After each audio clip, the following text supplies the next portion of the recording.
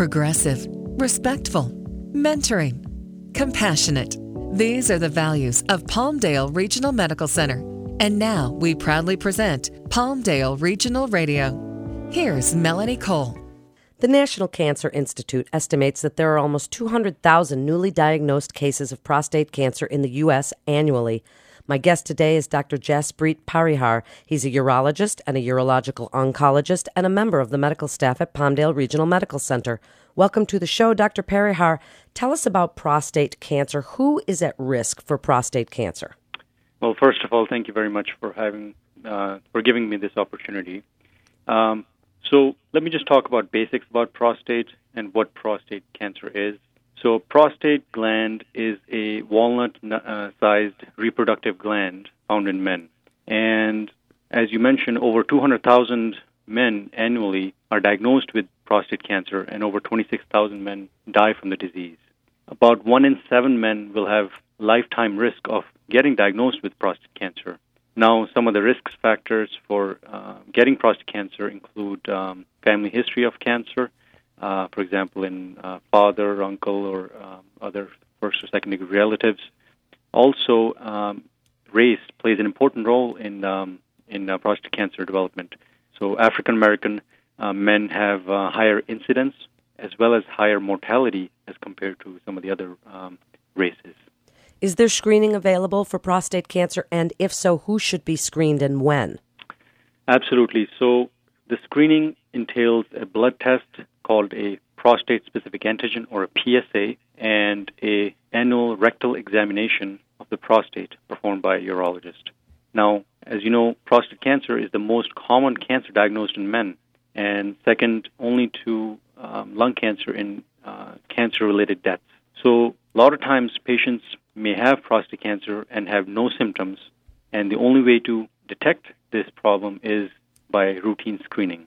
There has been a lot of controversies over the last several years of who to screen, when to screen, how often to screen. My best recommendations for my patients is that it should be decided between the doctor and the patient, and between them, a shared decision-making process has to occur, and based on patients' own risk factors, family history, and age, a recommendation can be given at what age to start prostate cancer screening and how often to obtain it. Generally, patients older than 55 are recommended to have DRE examination, which is rectal examination, and PSA testing on an annual basis. Sometimes we start screening early at age 40 if there are higher risk factors. But again, the important point for everybody to understand is that this is a shared decision-making process. There's no single age where you should or should not have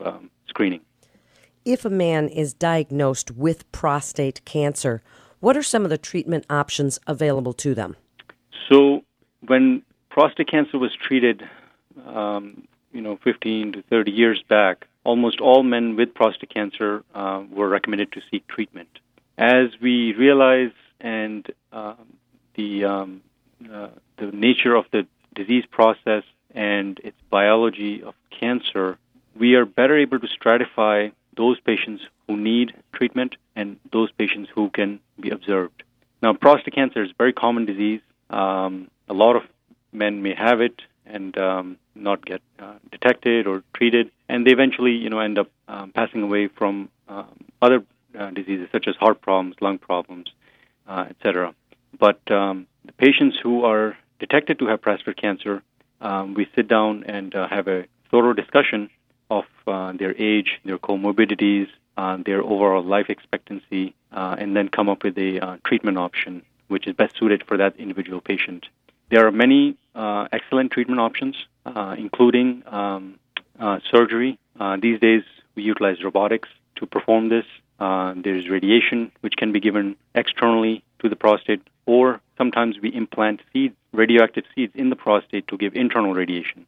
There is also, as I was mentioning earlier, active surveillance, in which we determine the aggressiveness of the prostate cancer and come up with an algorithm for an individual patient to monitor the PSAs and repeat biopsy on a surveillance schedule. And if it looks like the prostate cancer is becoming more aggressive or more in volume, then we would recommend obtaining treatment. So again, this is an individualized approach. One treatment option for one patient may not be the perfect option for another patient, and it really has to be a discussion held between the doctor and the patient as to what are the goals of care and how best to approach the treatment of prostate cancer. Dr. Parihar, aside from the types of treatments that you mentioned, external beam radiation or brachytherapy, hormone therapy, any of these others, if surgery is what's designed and what you've decided with a patient, tell us about what's going on with robotic prostate surgery today. And are you still removing prostates on a regular basis, or is that declining a bit? Melanie, that's a great question. So just in general, the prostatectomy has been around for many, many years. And more recently, since about year 2001, robotics was introduced in surgery, and specifically starting in urology field. And at this point, over 85% of prostatectomies are performed in robotic approach. Just a bit about the robotic instrumentation.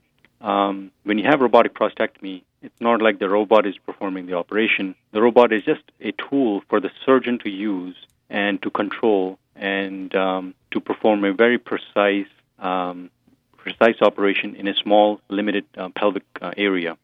With robotics, we have seen patients have less pain post-operatively. They have shorter time to recovery. They have shorter hospitalization. Usually patients after having a major operation like this for cancer can go home the next day. And this has really revolutionized the field.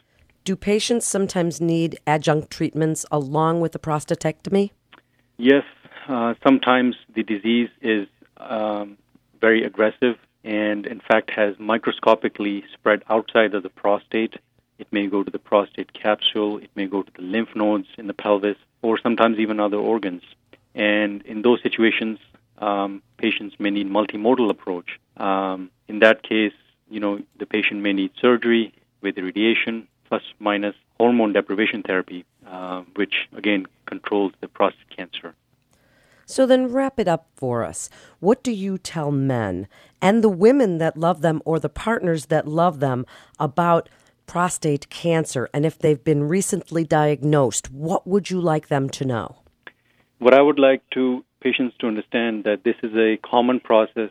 This is a common cancer. It affects a lot of men and a lot of families, because at the end of the day, it's just not the patient who's undergoing this. It's the wife, it's the family, it's the children. And there are many treatment options available, which is good, but it also causes a lot of confusion in patients because they may, read on the internet or talk to some friends. But, I think I cannot overemphasize the discussion that has to be held between a urologist who does this routinely and the patient and the family and come up with a game plan of how to approach a new diagnosis of prostate cancer. And with the advent of robotic surgery, this is a minimally invasive operation that can be easily performed with reduced adverse effects. So at Palmdale Regional Medical Center, we can offer patients a multidisciplinary treatment option. We have many colleagues. We work with surgery department, with medical oncology, radiation if needed, as well as all the medical physicians. Palmdale Regional Medical Center offers a comprehensive and compassionate care to the patients, and it is top-notch quality care in the Antelope Valley area. Thank you so much, Dr. Parihar, for being with us today. You're listening to Palmdale Regional Radio with Palmdale Regional Medical Center. For more information, you can go to palmdaleregional.com. That's palmdaleregional.com. Physicians are independent practitioners who are not employees or agents of Palmdale Regional Medical Center. The hospital shall not be liable for actions or treatments provided by physicians. This is Melanie Cole. Thanks so much for listening.